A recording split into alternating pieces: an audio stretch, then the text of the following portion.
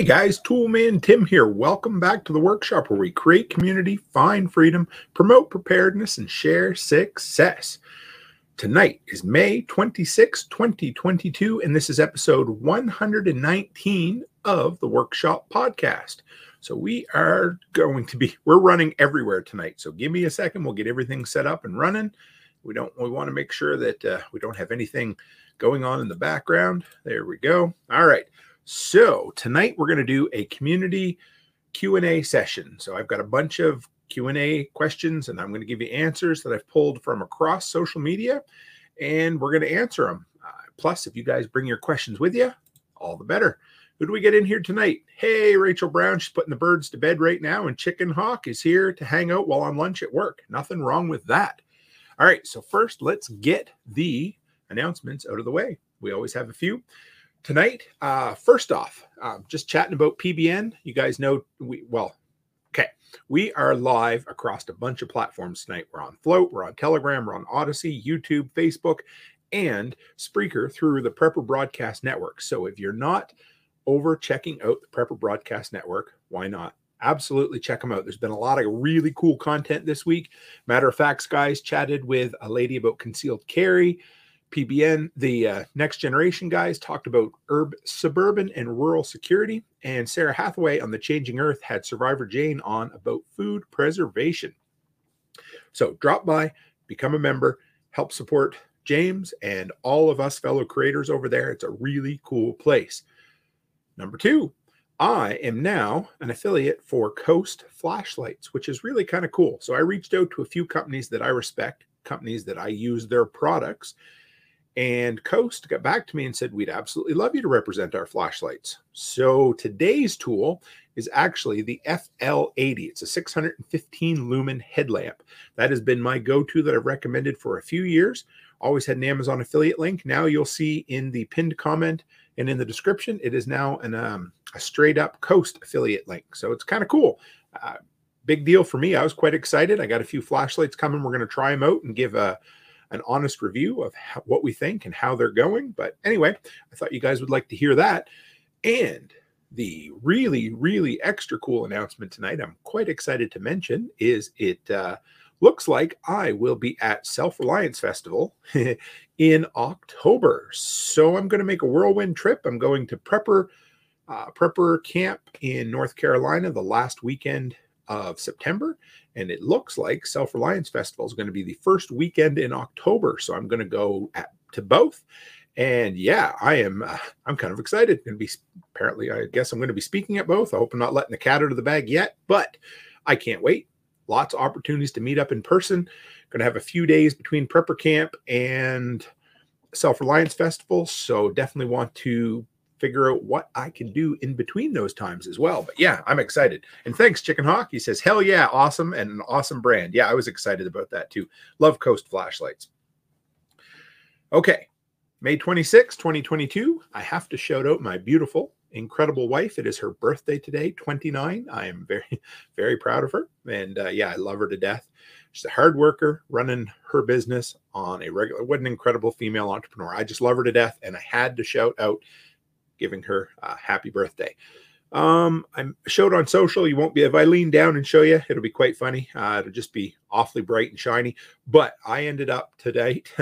So quick word of advice. Don't leave your pry bar on the top of your 10-foot ladder and then move your ladder and not expect to get hit in the head. Cause I did that today, put a little gash on the top of my head, had to go over and see my wife, and she fixed me up real nice. Didn't need stitches. At least I don't think I did, but just trying to copy Carrie Brown and hitting our head while we're at work. Hey, Martinson family. Okay, from there, something else really cool happened this week. I don't know who sent me this stuff. So if it was you, thank you. It was a huge surprise. It showed up. It came directly from Amazon, so there was no note in the paperwork, nothing like that. It just said to Toolman Tim. Obviously, they pulled my address off of my YouTube channel, but I got to show you guys what showed up in the mail today. And if it was one of you viewers, I am blown away. So thank you. They're all really cool DeWalt aftermarket products. So third-party stuff that interacts with DeWalt batteries. So check this out. Number one, this, and for you guys on the audio, I'm sorry, but this is a cordless glue gun that DeWalt batteries will run on. There's that. So that showed up. This cool little, this is very similar to another one I have. I cannot wait to test it out. This is a little 200 watt power inverter. DeWalt battery goes right there, clicks in, feels nice and heavy, all made of metal. They're all Mellif, M-E-L-L-I-F tools, which is really kind of cool. And this one is the one I'm really excited about. Check this thing out. So this is like, it looks like a heavy duty work light. I haven't tested anything. I just pulled them out of the box tonight to show you. This is all metal heat sink back here and a nice heavy duty plastic with, what do we got? 1, 2, 3, 4, 5, 6, 7, 8, 10 LEDs, I believe. It looks really cool. So I'm excited. I can't wait to test this stuff out. I can't wait to do reviews on it. And if it was you, thank you. And if you want to stay anonymous, great. If you want to let me know it was you, also appreciate it. Chris says, any head injury on us is bound to be minor. Ain't that the truth? Doesn't really bother us, eh? And Rachel Brown says, $10 if you do the pinwheel tan line. I had a crisscross of medical tape on my head today, and the guys and ladies in the Telegram group were telling me that I should leave it on for a week or two and get an epic tan line. And then they offered to give me $1,000 Canadian or $10 US. They're about the same, to rotate it on a regular basis to give myself a nice pinwheel. Anyway, not going to happen, but I thought it was pretty funny. So where are we going to head from here? I went through and grabbed the best, or, some of the most pertinent repairedness questions from social media, from YouTube, from private messages, emails I've got over the last, I would say this goes back about 2, maybe 3 weeks. And I figured it was time we did another one of these episodes. So if you're listening live and you want to share questions, go ahead. I will try to pay attention to them. We'll definitely save them for the end. So if you've got some, hang on to them or bring them in right now and we'll answer them at the end. So first off, this one came from Melody. She shared this in the Telegram group the other day. She said, alrighty, people, Father's Day assistance needed. She says, I know you're a DeWalt guy, Tim. A lot of DeWalt guys, DeWalt guys and girls in the Telegram group. She says, my husband's requested the DeWalt cordless pole saw. It's much less expensive to buy without the battery. He has several batteries from all his DeWalt things. Should I get the tool only, or should I just get the battery with it? So we had a long discussion about this, and this is one of those things, there's really no wrong answer, because you can never go wrong with more batteries. Love batteries. So number one, the DeWalt pole saw, you're never going to be disappointed with. That thing is incredible. It has tons of power. I'm going on my 3rd season with it, so 2 full years. I believe it was my first ever or second ever review video I did. And the thing still looks new, still runs like new. It's just a wonderful tool. I love it. Now, as far as bare tool, not bare tool, number one, if you've got a bunch of batteries already, you're okay. They'll run off of any battery. The 5 amp hour seems to be the nice balance for weight to runtime. But some of the other guys in the chats, the 2 and the 4 amp hour batteries work fine for it as well. So if you already have some and you just want to get the bare tool, go for it. Now, like I said, you can never, ever have enough batteries. DeWalt almost always this time of year has their landscaping gear going on sale. At least in Canada, lately we've had the Home Depot ones, where Home Depot says, if you buy this, you get a free battery with it, or quite often they're throwing in the handheld blower. And I love that blower. So if you can get that for free, go for it. But yeah, this is the time of year to pay attention to the Home Depot flyers, and Lowe's a little bit, but I don't know, maybe it's just Canada, but I find Home Depot's deals much better than Lowe's as far as their package deals. So keep an eye out, but yeah, go for the bare tool if that's what you're in for. Or pay attention and wait, and quite often they'll have, again, like a free battery. I went into Home Depot on the weekend. I kind of got a real grumpy guy. I went in to pick up that ultra compact impact driver that you guys might have seen on social that I've been playing with so far. Really like it. Anyway, I asked the guy, I said, you get any deals on your power stack batteries? And he's like, I wouldn't expect that. I'm like, well, what do you mean? He goes, you're not going to see deals on that for a year or two. He said, they're brand new. And I'm like, dude, you've already had sales on them. I've bought them on sale in package deals already. He's like, oh, no, you didn't. I said, okay. Nothing like going into a store and being called a liar from the people working behind the counter. But I wasn't going to get in an argument with him. But yeah, so, hey, there we are. The Lots Project Brian's in here. Nice to have you, bud. So yeah, I mean, it is literally 6 of one, half a dozen of another. But, if you've already got a bunch of batteries, bare tools are a great way to kind of extend the amount of, the amount of tools you can have for the budget you have, for sure. And again, the other problem with buying the whole kit all the time is you end up having a whole bunch of chargers you just never use. So like I said, I like waiting until they have the buy a tool, get a free battery, or sometimes buy a tool with a battery and get 2 more batteries. But yeah, either way. So next one. And I told Mike, or otherwise known as Leos, that this question would end up pretty much everywhere. And so he came in and he said, Kim and I, that's his wife, we're biting the bullet and we're going full replace on an old toilet. I said, I've done this before and more or less know my way around, but I was kind of wondering what sort of advice community the Brain Trust might have on this. Said, brands you love, brands to avoid, stuff that isn't in the box, stuff that you buy to use because it's better than what comes in the box. So yeah, there's a bunch of things here to think about. So if you've never replaced a toilet before, it's nowhere near as intimidating as you might think. It's literally, 3 connections? Well, 3 connections if you have a toilet that's already assembled, and a couple other connections. Really, it's basically a wrench is about all there is. So first thing you want to do is get the water out of the old toilet. So turn your water supply off, number 1. Flush your toilet, number 2. So that gets a lot of the water out. Now, the back tank is going to be basically empty at that point, but the bowl itself is still going to have quite a bit of water in it.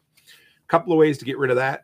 What I did for a lot of years was just use a bunch of rags, keep putting them down in there and sopping up as much of the water. And there's always going to be a bit of water in that back trap part of the toilet. So just remember that when you pick it up, try to pick it up nice and level. Or when you pick it up, lean it forward and get the rest of the water out of there. Or what I like is those suction, I don't know what you call them, like suction tubes. So they basically have a handle on them. You pull them. It's for getting oil and gas out of tight to reach spaces, but it works really good for getting the water out. So number 1, get all the water out of the toilet. And then be prepared. Those little nuts, the brass ones, they tend to get corroded over time, but just take those 2 off. Now, the next thing is, if you can, take it out in one piece. It's going to make your life a little bit easier. But they can be heavy. They can be awkward.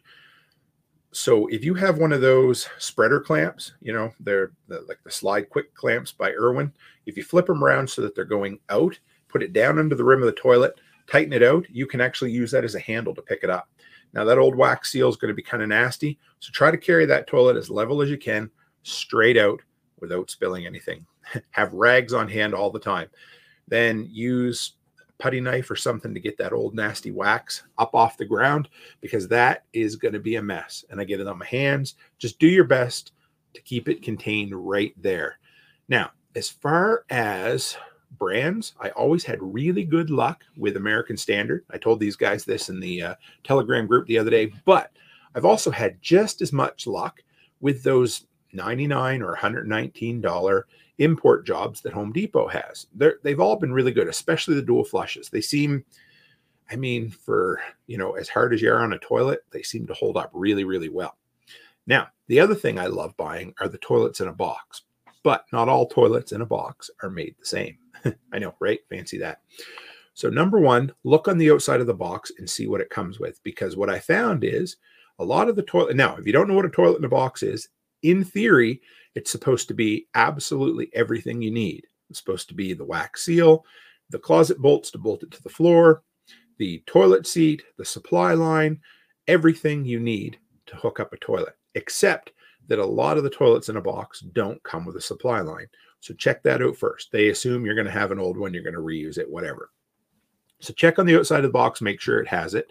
And the other thing, no matter what you're doing, oh, that's okay, Brian. He said accidentally ended the Telegram stream. I'm not worried about it.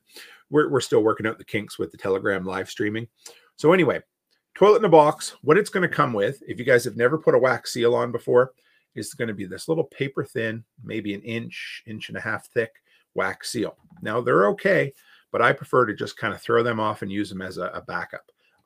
I like to go out and buy for like $2 or $3 a max wax seal. So about 2 to 3 times as thick wax as the one that comes free with the toilet. And it has a plastic flange that runs down the inside. So as you can imagine, it helps keep all of the junk in there. And it's one more protection against leaks. But when it comes to that, honestly, that has been, Yeah, that's the one upgrade I always do. And buy a toilet in a box if you can, because then you only got one box to carry home. You might need a like a furniture cart or something like that. But yeah, they're great. I've had good luck. The imports, I've had good luck. American Standard were always great, but I honestly think a lot of them are made in the same factory at this point. So yeah. And so for the record, Mike ended up going ahead and doing super well, getting it installed, and didn't kill anybody while he was doing it. So good for him. So the next one was, this one was Nate. This was from a couple of weeks ago, and I meant to share this earlier, but he ended up having rot in the back of a shed. First, I thought it was the chicken coop, but it was a soft spot that I think he said a squirrel ended up digging through. So picture a perfectly shingled roof that he did an awesome job on, and a circle, you know, I don't know. It looked like 2 or 3 inches in diameter, maybe a little bigger in the picture. And the squirrel had basically eaten through the shingles and made a perfect hole right there. So basically wanted to figure out the easiest, quickest, least invasive way to patch that kind of, you know, a baseball size hole on his roof. So what I came up with, and what I would, if it were up to me, and I know he's fixed it and it looked really, really good. But if you have I love oscillating tools. And if you don't have an oscillating tool, some people call them multi-tools, get one of those suckers because they're awesome. And just make yourself a square. So up underneath, below the shingles, just kind of trace out a square that's just a little bigger than the hole, and use your oscillating tool to just cut that without going through the shingles above. Then get yourself a piece of plywood that's the same thickness as your roof sheathing, fit it up into the hole, and then take strapping all the way around it and screw it in with screws that aren't going to go through the top. So then you've got at least the plywood reinforced. So you cut out all the old rotten, got a new piece of plywood in there, and then it's shoved up and held into place with screws and strapping. Now on the top, it really depends on how fancy you want to be. But if it were just an old shed for me, I would just take and roof tar right over that hole. I probably wouldn't even put, I wouldn't even bother cutting a little piece of shingle out to fit it in there, because it's probably not worth it. And you might create more drama or problems than you want. Now, honestly, I just use what they call plastic cement, which is the cheapest roof and tar out there, and it works great. And as long as it's not going to be super cold when you're applying it, that's all you need. Now, there is some, if you want to get a little fancier, they have like kitty hair in it, like fiberglass mesh. And if you spread that on there, it creates kind of an interwoven connection, and it makes it just a little sturdier. But I'm totally fine with just taking and putting 3 or 4 layers of roof and tar over the top. It's going to seal it. You're not going to have any rot. You'll be all set. So yeah, and not as bad as what I was dealing with today. I ended up having to replace the fascia boards, the eave boards, so the eave boards, the soffit boards, and the fascia all on one side of a house. It had gotten rotten because it basically wasn't sealed up properly before. And I found a bird's nest in there, and they used chipboard for the soffit boards. So it had completely disintegrated to the point where I can just take my hand and crumble it up into dust. It was one of the worst messes I've seen in a long time. Yeah. So next, this one was kind of funny. This one came from Naj. That was the only name I had from over on YouTube. And so they were looking at, I did a review a while back on the Cat brand ratchet straps. And if you haven't seen them, I love them. They're my go-to ratchet strap. They're yellow and black. So, you know, I kind of enjoy that with the Walt colors. And it has like the double hook finger, and it's pretty wide and pretty thick. And so let me read you the question. You guys can, you know, anyway, it says, I'm looking forward to using this strap on the side rail of my rooftop on my vehicle. The underneath of the side rail is wide and a flat surface, and the double hook does not completely grasp the underneath of the side rail. When ratcheted, the tension in the strap keeps everything tight, but I'm worried if it stays the same at highway speeds. How do you feel about that? Well, I would be a little bit nervous. So I've run into that before. A lot of the old Dodge Grand Caravans had a fairly wide roof rack on them. And so ratchet straps are made to cinch into something. And yes, if you put tension on them and they're kind of holding on, but just holding on the wrong angle, if you hit the wrong bump, things can shift sideways or it can go flying right out. So what my recommendation is, at least what I've ended up doing, is see if you've, a lot of times on your roof racks, and you guys have probably seen this done before. And sometimes it takes 2 ratchet straps to do it, but it'll make your life a little easier and you'll feel a little better. But so if you take and run the ratchet straps around, and instead of trying to hook them onto a wide blade that it's going to pop off on, run them underneath of the roof rack, meet them in the middle, and then hook both sides of the ratchet strap together, and then tighten it down so that you're making a continuous loop and you're hooking to itself. A lot of people don't think about that, but it's a real simple, easy kind of little hack and tip that works really, really great. Because other than that, it can, I wouldn't want to do it. In a pinch, you can always, I've done this too. If you don't have any passengers in the back seat, roll the passenger windows down a bit, and a lot of times you can hook there. But I just wouldn't feel good about having something that's kind of sliding on the edge with a lot of tension under it. You hit the wrong bump, and whatever the hell's up there, whether it's your mother-in-law or a piece of furniture, they're going to end up going flying. And if it's your mother-in-law, maybe you feel bad, maybe you don't. I don't know. But if it were me, I would just be worried about the liability. So yeah, hook it underneath, run it underneath the roof racks, and then hook it to itself. Sometimes you got to add another ratchet strap with it, but it works good. So the next one here, this one came from, I don't know, we'll call him Sam. I don't know what the name was exactly. And they're asking about the DeWalt push mower, the battery one that I've been running for, well, this is the 2nd season that we've been running as a full landscaping set. It's been, blows me away how friggin' good that thing runs. So good. Yeah. Oh, so Chicken Hawk says, let's see. That's what we did on our van when we went on vacation. I added the bungee cord net over it all. That's a good idea. And yeah, because it just gives you a little extra peace of mind, right? But yeah, and a bungee cord would work as long as, or a tarp strap, the rubber ones, those would work really good too. And it reminds me of one time, I don't know how this worked, but I was in the office at the hardware store and I see a car pull up and they had a generator in the front seat, the passenger seat, and they were bringing it back for a return or repair, warranty work, whatever it happened to be. And they couldn't quite get the passenger door shut. So they took a piece of rope to the upright, window post of the passenger door, and they tied it to the steering wheel. I don't know how they drove there. I have no idea how they did it, because as soon as you try to move your steering wheel, the door is going to flop in and out. Anyway, they pulled up like that. I don't know how they did it. Anyway, some strange things you end up seeing over the years. So next one. Oh yeah, sorry. So self-propelled versus push battery mower. Now, a lot of people, for me, runtime is king. So with the push mower, you get 75 minutes of runtime. With the walk behind mower, you get about 60. They have the 2 10-amp-hour batteries, and they're awesome. Now, for me, like I said, runtime is king. So I want those extra 15 minutes because I was until I've hired my son to do most of this, but 5 or 6 lawns at a time, and we want to get as much runtime as we can.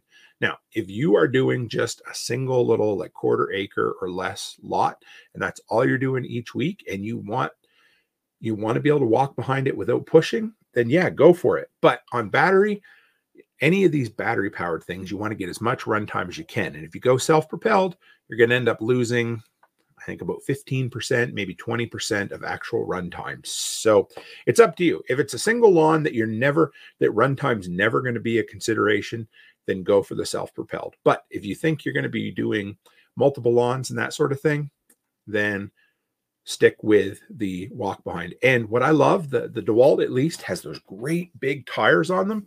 They push really easy. It's about 75 pounds with the batteries on it, and the thing pushes like a dream. So yeah, I have no issues. Now, I mean, if somebody's getting a little older, a little infirmed, then maybe they do want the self-propelled. But yeah, for me, runtime is where I'm at. Next question. This was from Dimitri's, and they wanted to know, how long can I run a generator without turning it off? So there's the right answer, and then there's the practical answer. But few things actually. So I guess number one is it depends on what type of fuel you're running in the generator. So if it's gas, you're going to be able to get 8 to 10 hours out of a tank, perhaps. Now, the other thing, and this is important, is Chicken Hawk says yes. Okay, guys, we got a bunch of comedians in the audience tonight. Brian says until it runs out of fuel.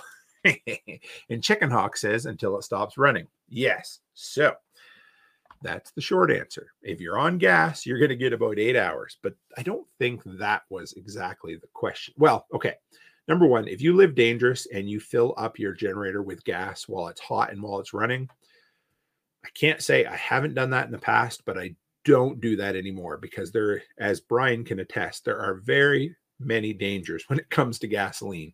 So you really should let your generator stop, let it cool down, then fill it up so that you're not spilling gas on some kind of hot thing and you have a flame up.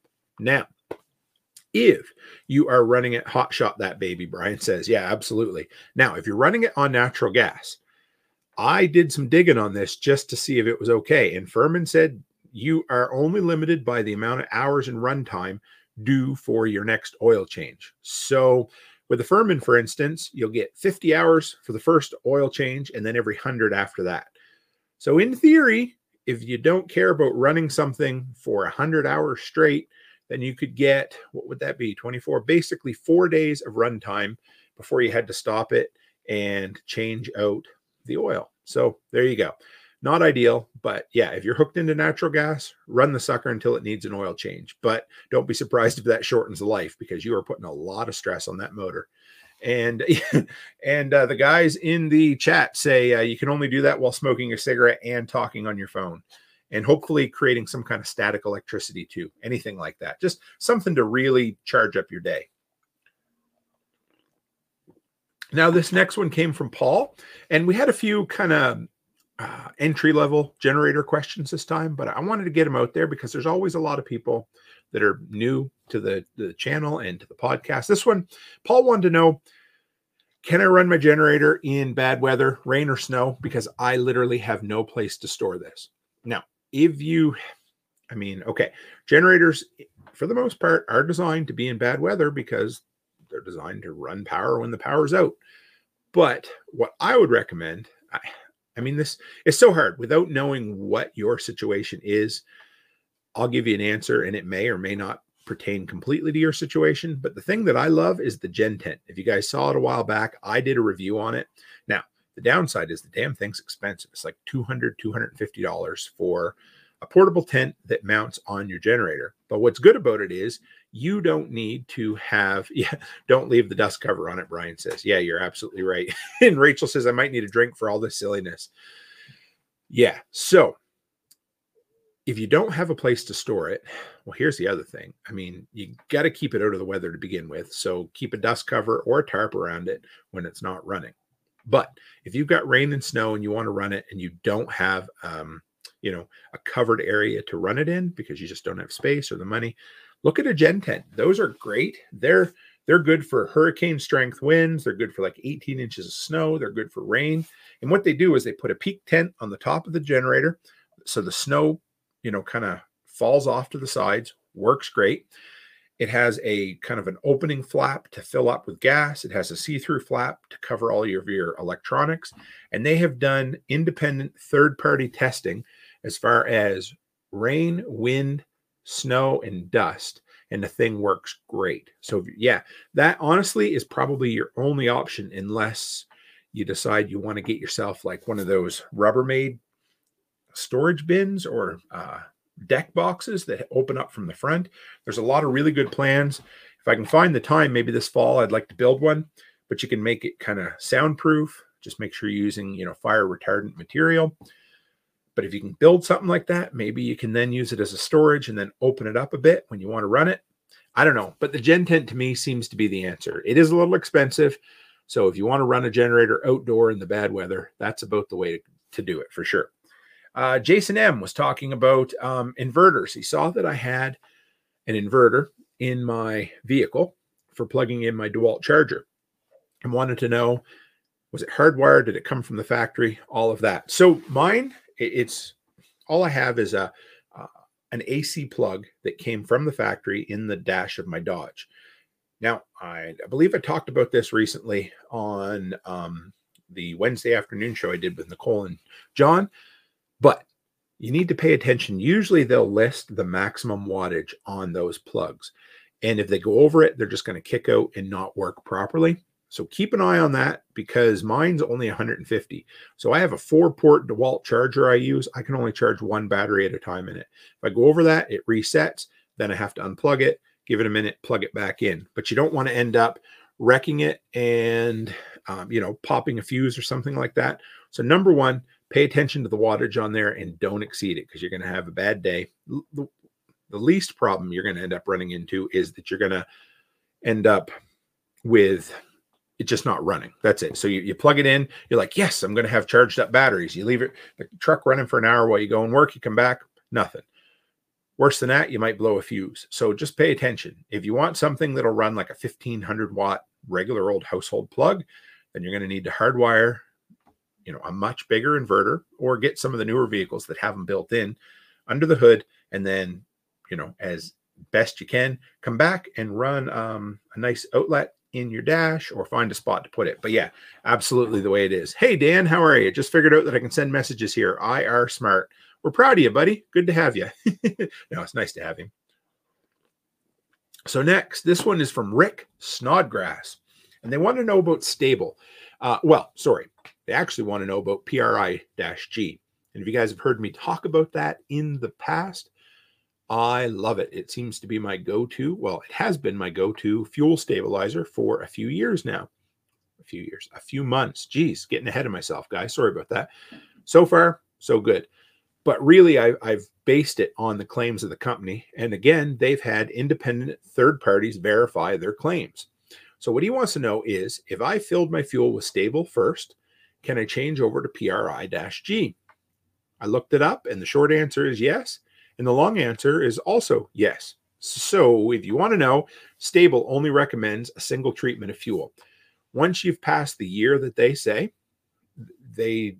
Stable will not bring the gas back to life. That's it. So once you've done a year, you got to use the gas or it starts going old. PRI-G, that you can use infinitely. So if you treat your gas once a year, every year, your gas will basically stay fresh to infinity. Now, if you put Stable in it and you've gone a whole year, then yeah, you can add PRI-G and keep your fuel going infinitely. So yeah, if you were stuck on Stable before and now you want to switch over to a better product, yes, PRI-G, the company actually says go ahead and do it. So here's another one. I'm going to do a video on this, guys, coming up. But I got a message from Jack the other day, an email from Jack Spirko. You guys will know him. Obviously, most of you do anyway. And he said he got the the upgraded head for the DeWalt trimmer that I recommended, and it wobbled quite bad. And then a day or two before he sent me that, I got another message from somebody on YouTube that said, hey, just bought the trimmer head that you recommended, and it doesn't fit the trimmer. And then I blew up one of my trimmers not too long ago, and I got another trimmer, and they have now changed the design in the DeWalt. This is the DeWalt 20-volt weed whippers. I love them. Weed trimmers, whippersnippers, weed whippers, whatever you want to call them. Anyway, they're great, but they have changed it. And I don't know if they've recessed the hole a little bit. So what was the one I read? Anyway, I want to say the Husqvarna. So it's the T35 Husqvarna head, I believe, is the only one that works now on those. They used to have 2 or 3 in there for recommendation. I'm going to do an upgraded 2022 video, but for whatever reason, they decided to change it, either to be smart or maybe they saw my video and decided no, I'm just kidding. But yeah, so yeah, keep an eye. The only one, whippersnapper. Yeah, Dan likes that. The Husqvarna head is the only one out of the recommended heads that I recommended in the past that now work on the slightly modified DeWalt weed whipper. Don't know why. That's just what they do. What else did I have? Oh yeah. So if you guys noticed, I don't know, a week and a half ago now, my podcast was off of Apple Podcasts for an entire week. It wasn't due to any kind of weird censorship or getting in trouble or anything like that. It was just a stupid error. And I wanted to share it with you guys to let you know what ended up happening. So I got some serious help from some serious people who will remain unnamed behind the scenes. They helped me. And then I put in a request to Apple I don't know, tech support, whatever. And it took almost a week, but they ended up figuring out what part of the problem was. So if you are starting a podcast, or if you have a podcast, and I do not know why this is an issue, but your logo needs to be 3,000 pixels by 3,000 pixels. You can go a little smaller, but Apple prefers it. Mine was like 400 by 400. Wasn't a problem for 115 episodes. And all of a sudden on episode 116, Apple said, nope, no more. We are not going to run your stuff. And it just stopped loading. And there was no warning, no email saying, hey, we have a problem. Just the RSS feed stopped communicating with Apple. I went through my server, which is Anchor, and they're like, yep, no problem. It's all working on our end. You need to call Apple. So I'd call Apple and they'd say, well, we can't help you. Talk to Anchor. Back and forth I went until I eventually figured it out. Well, I didn't. No, don't take credit for that, Tim. So Apple helped fix it. I ended up manually updating that image for every single episode, and it cleared itself up. So if you're ever wondering if you have a problem with that, it turned out Jack had it, and then Jack helped point me in another direction, talked to a guy. He helped me. Oh, it was all, yeah. Chris Dixon says Apple needs a kick in the apples. Yeah, it just makes no sense at all. But here's something kind of cool. I ended up losing an entire week's worth of stats from Apple. Basically, the 3 episodes that were released during that week didn't get near the listens because Apple seems to be, I thought about half, seems to be about a third of my listenership. But in the last 2 weeks, we just had the biggest, once again, 2-week week over week growth in my podcast. So thank you guys. This is awesome. I set a goal to have 1,000 listeners per episode by the end of the year. And last week's How I Became a Prepper, thanks to the Prepper Broadcast Network and a bunch of others, we ended up just over 1,000 listens in the last 7 days. So thank you guys. I love it. And just on the audio end of things, we're getting, well, anyway, I'll just put it out there. So this last 2 weeks, I ended up having almost 2,300 downloads from the 6 episodes I put out. So thank you guys. It's growing like crazy. And yeah, we're just going to keep going. And my goal was to get each episode to 1,000 listeners this year. And because of you guys, thank you. It's awesome. I appreciate it. So thanks, Chris. Now, the next question, I don't know how I threw that in my notes in between, but whatever, here we are. This was a really cool one. And I got a shout out to Carson, another fellow Albertan. We meet up sometimes when I go to Edmonton. He hooked me up with some, what do you want to call it? Rhubarb roots. So yeah, try to say that without East Coast accent, rhubarb roots. So anyway, he asked, first question came through. He said, what issues do you usually run into in your gas mowers? And then he basically wanted to say, like, I'm looking for a gas mower, but I don't want to spend a lot of money on it. So what do I look for? How do I find something on the cheap? So I sent him a whole bunch of recommendations. He ended up doing really good. So I'm proud of him. But so for me, the first thing I look for in a used trashed mower is, and Chris Dixon will attest to this, but a lot of times it's just bad gas or gummed up in the carburetor. This is, 80 to 90% of the time. Or sometimes you can be lucky and they just broke off the pull cord and you can fish it out and fix it up and do well. But anyway, so 2 things that I find with old mowers. Spark plug. So the first thing you want to do is replace that spark plug because it's like, well, it used to be a $2 investment. Now it's a $5 investment. But I literally gave myself a case of tennis elbow one time because I was too stupid to replace a spark plug. So replace the spark plug, then put some seafoam through it. And a lot of times that will end up fixing one. He said, oh, geez, I don't know how Chris, thank you. I should have mentioned that. Yeah, Chris, you call Chris and he sells you one that's rebuilt. See, I need to be better at making connections amongst people. Sorry, Chris, that would have been awesome because he ended up finding one for next to nothing on Kijiji. So what I end up looking for, and maybe Chris, you can chime in here too. But if I go, if you go to certain landfills sometimes or recycling places and you see nice looking mowers that just get thrown there, a lot of times it's either because somebody upgraded. I've brought mowers home from different places before that were 100% fine. It was just that somebody ended up upgrading and they threw it to the curb. drive around on large garbage day, that's another time. Or put out on Facebook or Kijiji, hey, looking for, or Craigslist. Kijiji's a Canadian thing. So put online like, hey, I'm looking for an old mower that, might not be running real well. So yeah, look for something that looks like it's in relatively good shape. It's just not running for some reason.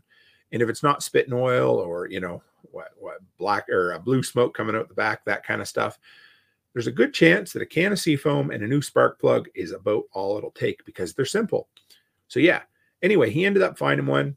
And I didn't ask him how much, but he said it was dirt cheap and he got it up and running. And that's just one of the things that I end up doing. So yeah, varnishing the carb is a #1 issue and it's a 5-minute fix. Yes. And I didn't see PA Prepper in here tonight. My buddy Josh from Pennsylvania, a good friend of mine from Zello, but I need to shout him out because he said for the first time in his life, he decided to tackle rebuilding a carburetor and he knocked it out of the park. He had, I believe it was a mower. And if I'm wrong on that, I'm sorry, but he deserves the attention. So a fellow workshop community member decided that he was going to take it upon himself. He ordered a carb rebuild kit and he did it and it started up great. So I'm proud of you, buddy. And like he said, it's never too late to try this kind of stuff. If you're a computer guy that wants to work on small engines, whatever, just do it. Get your ass out there and try it. Worst thing's going to happen is it's not going to work, and that's what it's doing already. Next one came from Jason over on MeWe, and he asked me a while back, I did a segment on the Survival Podcast Expert Council about dealing with mice, and he wanted to know what the product was that I recommended for filling in holes in concrete. So it's hydraulic cement. That's the short answer, and if you've never worked with it, it's pretty cool stuff. It will literally harden up underwater.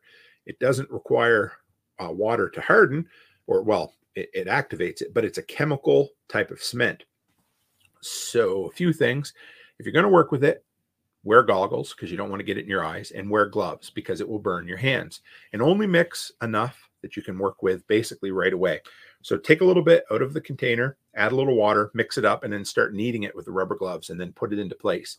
Because as you put it into place, it's going to start hardening right away. So if you guys have never worked with it, a lot of times it's under the Quick Plug brand and it'll be in like a little tub. It's just powder. So take a little bit out, add a little water, mix it up, put it in there because within a couple of minutes, it's going to be rock hard. And like I said, it will literally set underwater. So yeah, if you've never worked with it, it's fun. Just be careful because it can be rather caustic. And this one was sent to me from Richard. So Richard, but he goes by Rich. He just joined the Telegram group the other day. And he added, he mentioned this. And so I haven't had a chance yet to review it, but I wanted to let you guys know about it in case anybody else had tried it. And it's an app called Upkeep. And their tagline is manage your home like a pro. Keeping up with home maintenance has never been easier. It's made by Consumer Reports. So they're, I think, a pretty good company. They seem like it. So this is not an endorsement. It's just information at this point. I'm going to dig into it some more. It's a 30-day free trial, then $4.99 a month. It's available for Amazon or iOS, Apple. And it looks like it's kind of cool. A lot of the reviews on it, a lot of them were good. And a few of them were kind of negative, but they were from people who had used it a while ago before some of the updates had been made. But it was basically the type of thing that you put in the task you want to do, and then it helps you build a maintenance schedule based around it. And it was all kinds of cool stuff, like just simple things like cleaning the magnetic catch or whatever, the rubber magnetic seal that goes around your fridge, just all kinds of neat things. So anyway, for us who, in our group here, we always talk about developing a preparedness schedule and that kind of stuff. Man, if you could find an app that would work for that. So anyway, this one's called Unkept, UPKEPT. I'm going to test it out. I'll come back and do a review on it one way or the other. But if anyone else out there has tried it, I'd love to hear about it because it seems interesting. The trimmer head that I used to recommend was the AutoCut 25-2. I had this down here in my notes, so I'm just going to share it with you now. But the Husqvarna T85 is the way to go. That is the one that fits. It works really well. And yeah, so from there, what else did I want to tell you? So today I opened up the Ultra Compact Impact Driver. Never used it before. I picked it up this weekend. That thing is tiny in my big beefy mitts. and it held up really. I love it. It's got more power than the other atomic one I had that was a normal size, and I would say more than the standard DeWalt one. Now, if you guys have questions, I got a few more things I'll fill you in on, but if you got any questions, throw them up in the comments there. I didn't open up. Float seems to be working better now, so if anybody's watching over on Float, thank you. They're trying to get the last of the bugs worked out with this. What do you want to call it?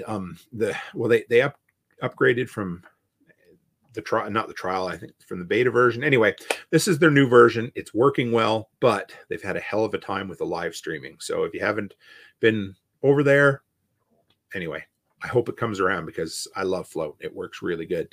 So yeah, what have I tried? I've picked up, I might as well fill you in on a few tools I picked up. Oh, Dan says part number, please. Is that for the, are we talking about the ultra compact impact driver? Because if it is, I'll have to look it up and I will share it in the Telegram group later on because it's pretty cool. It's tiny. It's about half as deep as the standard one.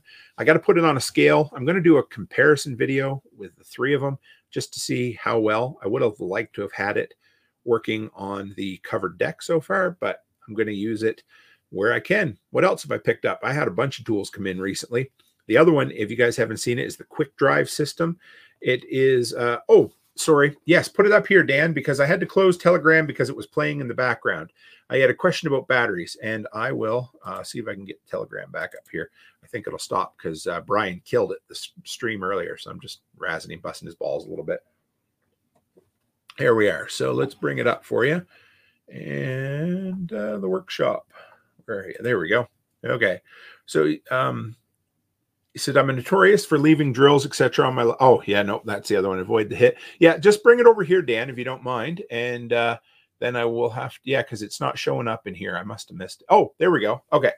So what is the difference between a DeWalt 60-volt 6 amp hour and a 20-volt 6 amp hour? Okay, so see if I can explain this because I did know this. So if it's 60 volt at 6 amp hour, then when it's a 20 volt, it is, I have to divide it. Oh man, I can't remember how that works. So basically the amp, yeah. So the 6 amp hour, if I remember this correctly, and I might have to fill you in, I'll do a little research afterwards. The 6 amp hour is at 20 volts, I believe. And at 60 volts, it's only a 2 amp hour. I believe that's how it goes because that's, of course, how they rate them. Because if you look at the FlexVolt 60 volt, and you're going to get more power because it pulls it out quicker. But if you look at say a 5 or 6 amp hour 20 volt battery and a 60 volt battery, they're almost identical. It's just in the way the cells are wired together. So you can get that extra power out of the FlexVolt. But yeah, the runtime, the capacity in both 6 amp batteries are the same. They just kind of play with the numbers in the way they show it. But I'll do a little more digging so I can give you a little more scientific breakdown of that. I've done it in a couple of videos before, but I just had some trouble. Oh, and there was another question earlier over in PBN. It was a really cool question. The person was looking at a cordless chainsaw versus a corded chainsaw versus a gas chainsaw. And they were basically interested in wondering, so what way should I go? And so, of course, there's merits to all three. I'm not a big fan of a plug-in chainsaw, period, because pretty much anything that has a blade and has a power cord, I am good at cutting through it. Look at the original hedge trimmer that I bought. Anyway, so I love cordless. So the first question I asked him was, are you already on a brand of battery? Because yeah, there's a few of them out there, and they were using, I think it was the Ryobi. Anyway, so there's Ryobi, Ego, DeWalt, and Milwaukee are all really good cordless chainsaws. Now, I've only used the DeWalt one, but I've talked to other people that have used all the others, and they're great. So if you're already on a battery platform, that's the first consideration. What platform do you use? Because why the hell would you buy a new platform unless you're crazy like me and you decide you want to try some Harbor Freight stuff out too, right? Now, the next thing is, how much wood do you cut in a year? Now, if you're cutting 10 to 12 cord of firewood every single year like we used to, then yeah, you're going to need a gas-powered chainsaw because the battery just isn't going to cut it.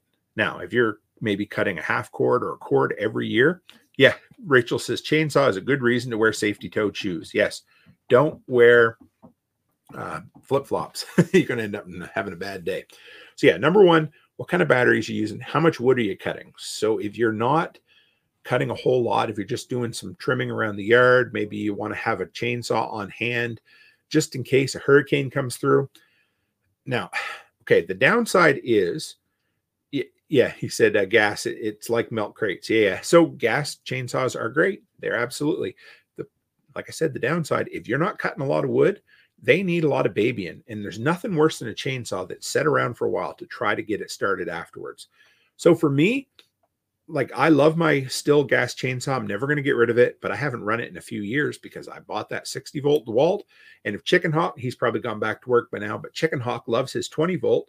And that looks like a mean chainsaw for the size of it. They work great. I was able to get as much use out of it and as much cutting as I do. But yeah, if you're only cutting, like, say, a cord a year for some stove wood, that kind of thing, then I think you're foolish not to go with a battery. But that's just me. I love the cordless DeWalt stuff. But yeah, if you're on Milwaukee, go Milwaukee. And if you haven't tried anything, Ryobi or Ego are great. I love both those. I reached out to Lowe's hoping they'd send me some Ego stuff because I really, really want to test their backpack blower. And they give me that kind of circular, well, we're always looking for new representatives. And if you're a good fit, we'll get back to you. And that was a while ago. So whatever, no big deal. At some point, I would love to get my hands on some Ego stuff to try it out because they have the most powerful backpack blower out there for a battery from what I've seen. And I would love to see how well it works in the snow and in our wonderfully warm Alberta winters, because I would absolutely love to switch to battery powered for sure. Chris says, like all tools, it really depends on what you need it for. Absolutely. And like I said, if you're running any amount of time, go with the gas. And does the gas have more power than the battery? Yeah, absolutely it does. Dan says, same, I use my 60 DeWalt, but my Echo is empty and at the ready when the grid falls. Yes, it's great to have, two is one is none, and three is a guarantee. I'm not saying have three chainsaws, but maybe you have a gas chainsaw, maybe you have a battery chainsaw, and then maybe you have what do they call those? Like a hand, I can't think of them. Like a bow saw. That's what I'm looking for, just in case, or an axe or something like that. Yeah. Hey, Arizona, this is a horrible issue. So Arizona Renaissance man wants to know, have you had issues with the bar leaking oil on the DeWalt chainsaw? Mine is great, but leaves the puddle where it sits, when it sits. Yes. And I have had a bunch of intentions. And if anybody's followed me for a while, they know I've had intentions to do this and I haven't done it yet. So two things. I had a long talk with DeWalt one day when I sent in, this was a year ago, when I sent in my weed whipper, and chainsaw for some work. And he said it is a hugely known issue. And he was kind of razzing DeWalt a little bit because, normally when you have an oil reservoir and a cap that you screw in, normally there's a nice rubber O-ring there. Well, for whatever reason, DeWalt, on the inside of the threaded part, they used a really paper-thin plastic flange there instead, to the point where if you ever try to put it in a little bit crooked or whatever, it'll tear. And that's it. You're done. It's a known issue. Now, my idea is to go to the local Napa and find a few O-rings to find which one works the best. And then I'm going to put it in there because that's where it's leaking on a regular basis. It's just horrible because, and I don't know why they don't fix it. Both of my DeWalt chainsaws do it. My 60 volt, my Flex Volt 16-inch chainsaw does it. And the awesome little, I think it's an 8-inch DeWalt pole saw, they both leak like a bugger. And it's just down to poor engineering, cheapness, I don't know, but that's the issue. But like I said, you really should look for an O-ring that'll hold up to fuel and oil. If Brian Oleskovich is still in here, he can tell us again what the type of material is, because I forget every time I talk about it. But yeah, that's what I'm going to look for. So if I can find the right one, I'm going to do a video on that. I bet that would be a good way to launch the TikTok channel, because I was on the Wednesday afternoon with Nicole and John Willis, and they basically made me promise that by June 1st, I would be putting videos up on TikTok. So I need to do that too, because it is the way. Yeah, so try that. In Arizona, come back and let me know if you end up having luck with that, because that has been my plan. I just haven't done it yet. Yes, and Rachel says less maintenance rules. For me, the slight power decrease in batteries is worth all of the benefits. I mean, no noise, no fumes, no heat, no smell on your clothes, no mixing oil, no spilling gas, no gummed up engines, no need to winterize in the winter and then de-winterize in the spring. It's just awesome. It's faster to refill. So, figure how long it takes you to refuel whatever it is, a minute, 2 minutes. I timed it a couple times, and well, if you got a battery, just slap it on, slap it, and then slide it in. That's all there is to it. So yeah, I'm a huge fan. And that's why I've gone that way, because again, when you live in Alberta, where 6 months of the year, the weather can kill you. Well, not 6 months of the year, but it's shitty weather where we're not doing a lot of outdoor work. For me, I was just spending so much time getting my stuff ready to put away and then getting it ready to come back out that it was way better to go with the battery. And Chicken Hawk says, watching on the clock now, and a sharp chain can make up for some power loss. Yes, that's a good point, my friend. So either learn how to do it yourself, or I don't know, get it sharpened. So here's the thing. I've had a lot of conversations with a lot of people. I've never really learned how to properly sharpen a chainsaw blade. I spent a lot of time trying to learn with those little bastard files, because that's the name of them, and they're a bastard trying to learn how to use them. And for me, I think it's like $5 each time I go and get my chain sharpened. So I'll have 2 or 3 chains on hand. When I get down to the last one, I take the other ones into the rental shop and they sharpen them in like 5 minutes, and I'm done. There he is. Tools with Souls. Hey, congratulations, my friend. Hit 4,000 subscribers the other day. Batteries are the future. Gas and air are quickly going the way of the dinosaur. Amen to that. And like I have said, if I can find a backpack blower that will have as much power as my Stihl BR800 that is battery, boom, I'm going with it.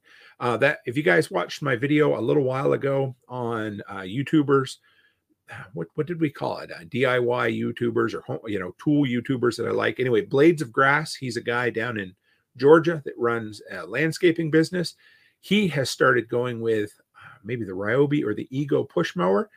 It runs on battery. He's able to start mowing at 6:30 in the morning because those things make literally no noise at all. It's awesome. So yeah, that's one of my favorite things. You're not annoying the neighbors. And when I get done, I don't smell like a friggin' gas tank either.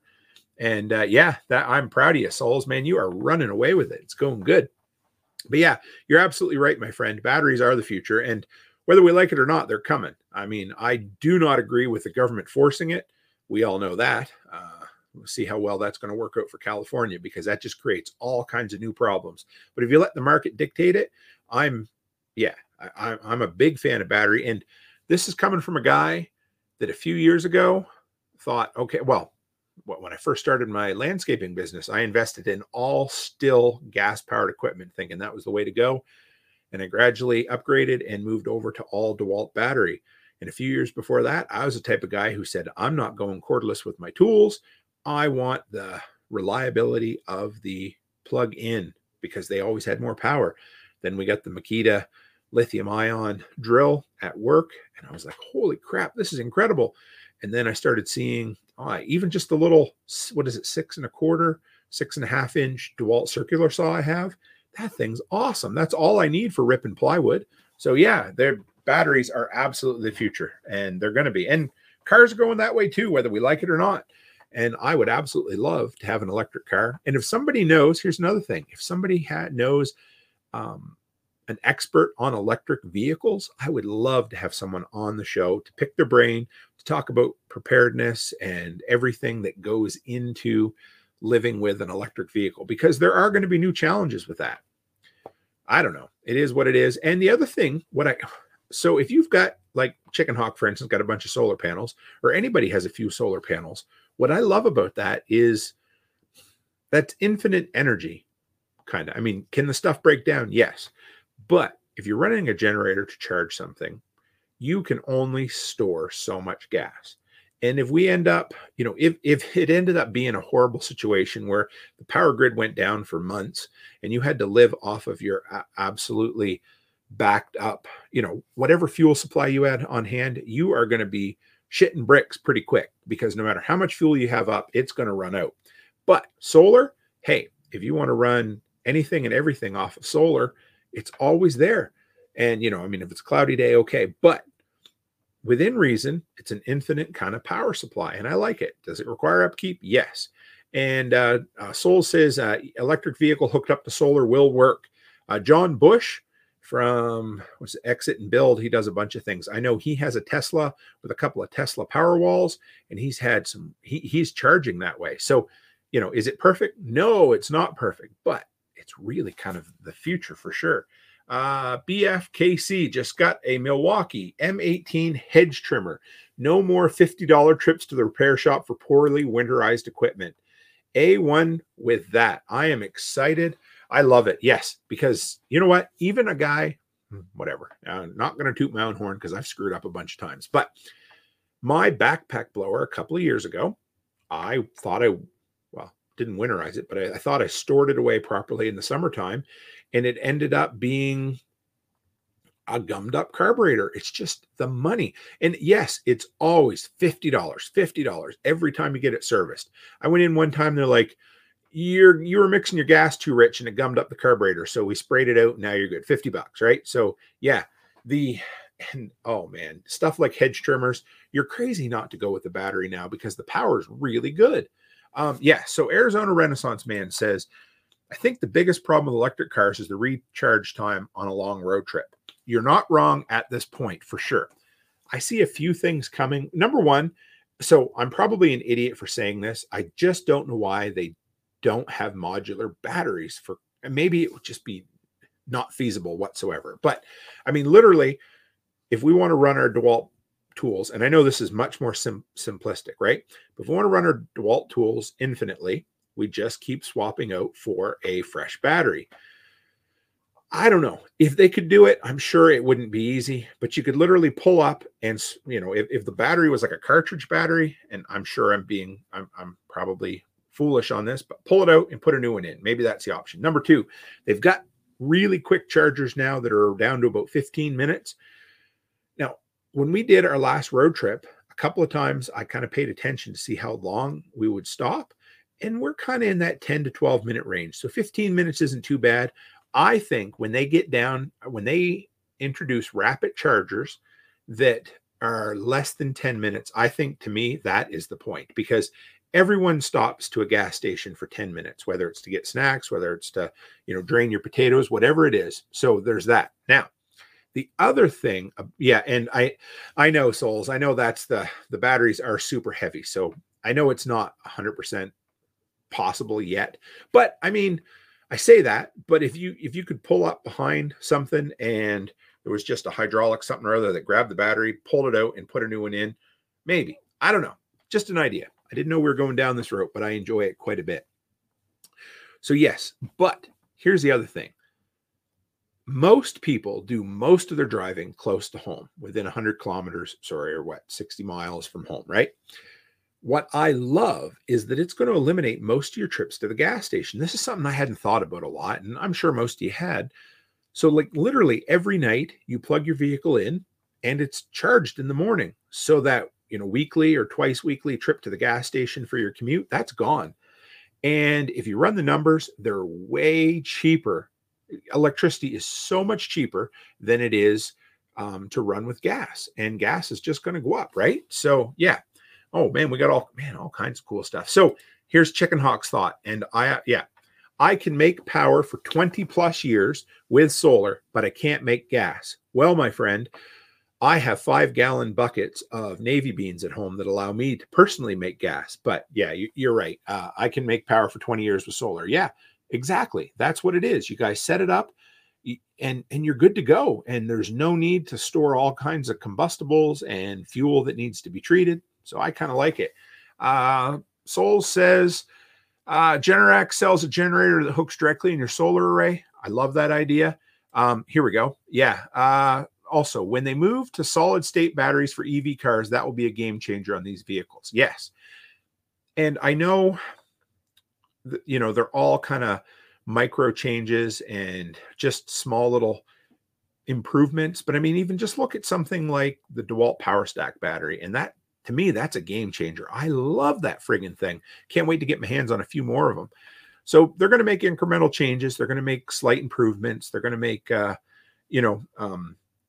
in the factories, they're going to find efficiencies and things are going to get better. And yeah, I hope there's just an incredible, someday we wake up and they're like, hey, here's the new battery technology. This is how it's going to work.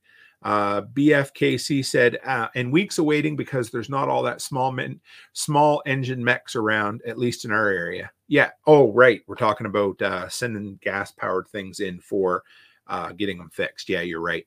And Souls talked about the heavy vehicles or heavy batteries. Dan says they just need a good solar panel charger for the cars. We're being pushed that way. Yes, they are. And I know I think the market would have went that way anyway. The government's going to force things as the government does. I don't know. Anyway, but I'm a person who lives in oil country and for a lot of years used to just kind of brush off electric vehicles as something the tree huggers were trying to get us to do. But I'm telling you, the benefits that are coming around the corner with them and are basically there now. I'm excited. I can't wait. And we started doing some digging last year on Zello. We were talking about it, and I didn't know how well, say, a Tesla would operate in sub-zero temperatures. No problem at all. I had a relative the other day shared a meme that said that electric vehicles basically couldn't create heat. And I'm like, come on now. It was one of these stories about somebody being on the side of the road. Anyway, so a Tesla can run for 2 full days and keep the interior temperature at 65 degrees Fahrenheit at 15 degrees Fahrenheit exterior temperature. 2 days. The average vehicle can run a day to a day and a half idling on a full tank of gas. I don't know. I thought it was pretty cool. BF says forklifts operate with swappable battery packs now, probably not too far off in the vehicles. And to me, that's what I think. I don't know. I just look at it and I'm like, okay, slide a battery in, slide a battery out. We're all set. And it'll be what it'll be. But I think that would be the easiest way to, so it kind of reminds me of the people that go around and pick up those scooters at night, charge them at night, and then bring them out in the morning. So if you could swap out batteries, you really don't have a need for rapid charger infrastructure at that point, because you can have somewhere that keeps a whole bunch of these modular batteries on hand and charges them at the slower rate that doesn't cost as much. And then you pull in and you literally swap out a battery and you're gone in 5 minutes. By the time your kid goes to the bathroom, then comes back out and says, hey, Dad, I need $3 for a bag of chips. And then you send them back in and they get their chips. You're ready to go. So I don't know. I think it would be a really cool thing. Arizona says, like cell phones, fast improving. Yes. And that's the way, all of these different technologies, the more we use them. My wife and I had a conversation the other day about this. And I said, it's a lot like when the gas vehicles first started, the horseless carriages. There were no interstates, but the technology was invented and the infrastructure came around it. And that's what's going to happen with these. The more and more people that buy them, not because the government tells them they have to, but because they make financial sense and they make practical sense, then all of a sudden the companies will be like, hey, you know what we need to do? We need to build more chargers. We need to build more infrastructure.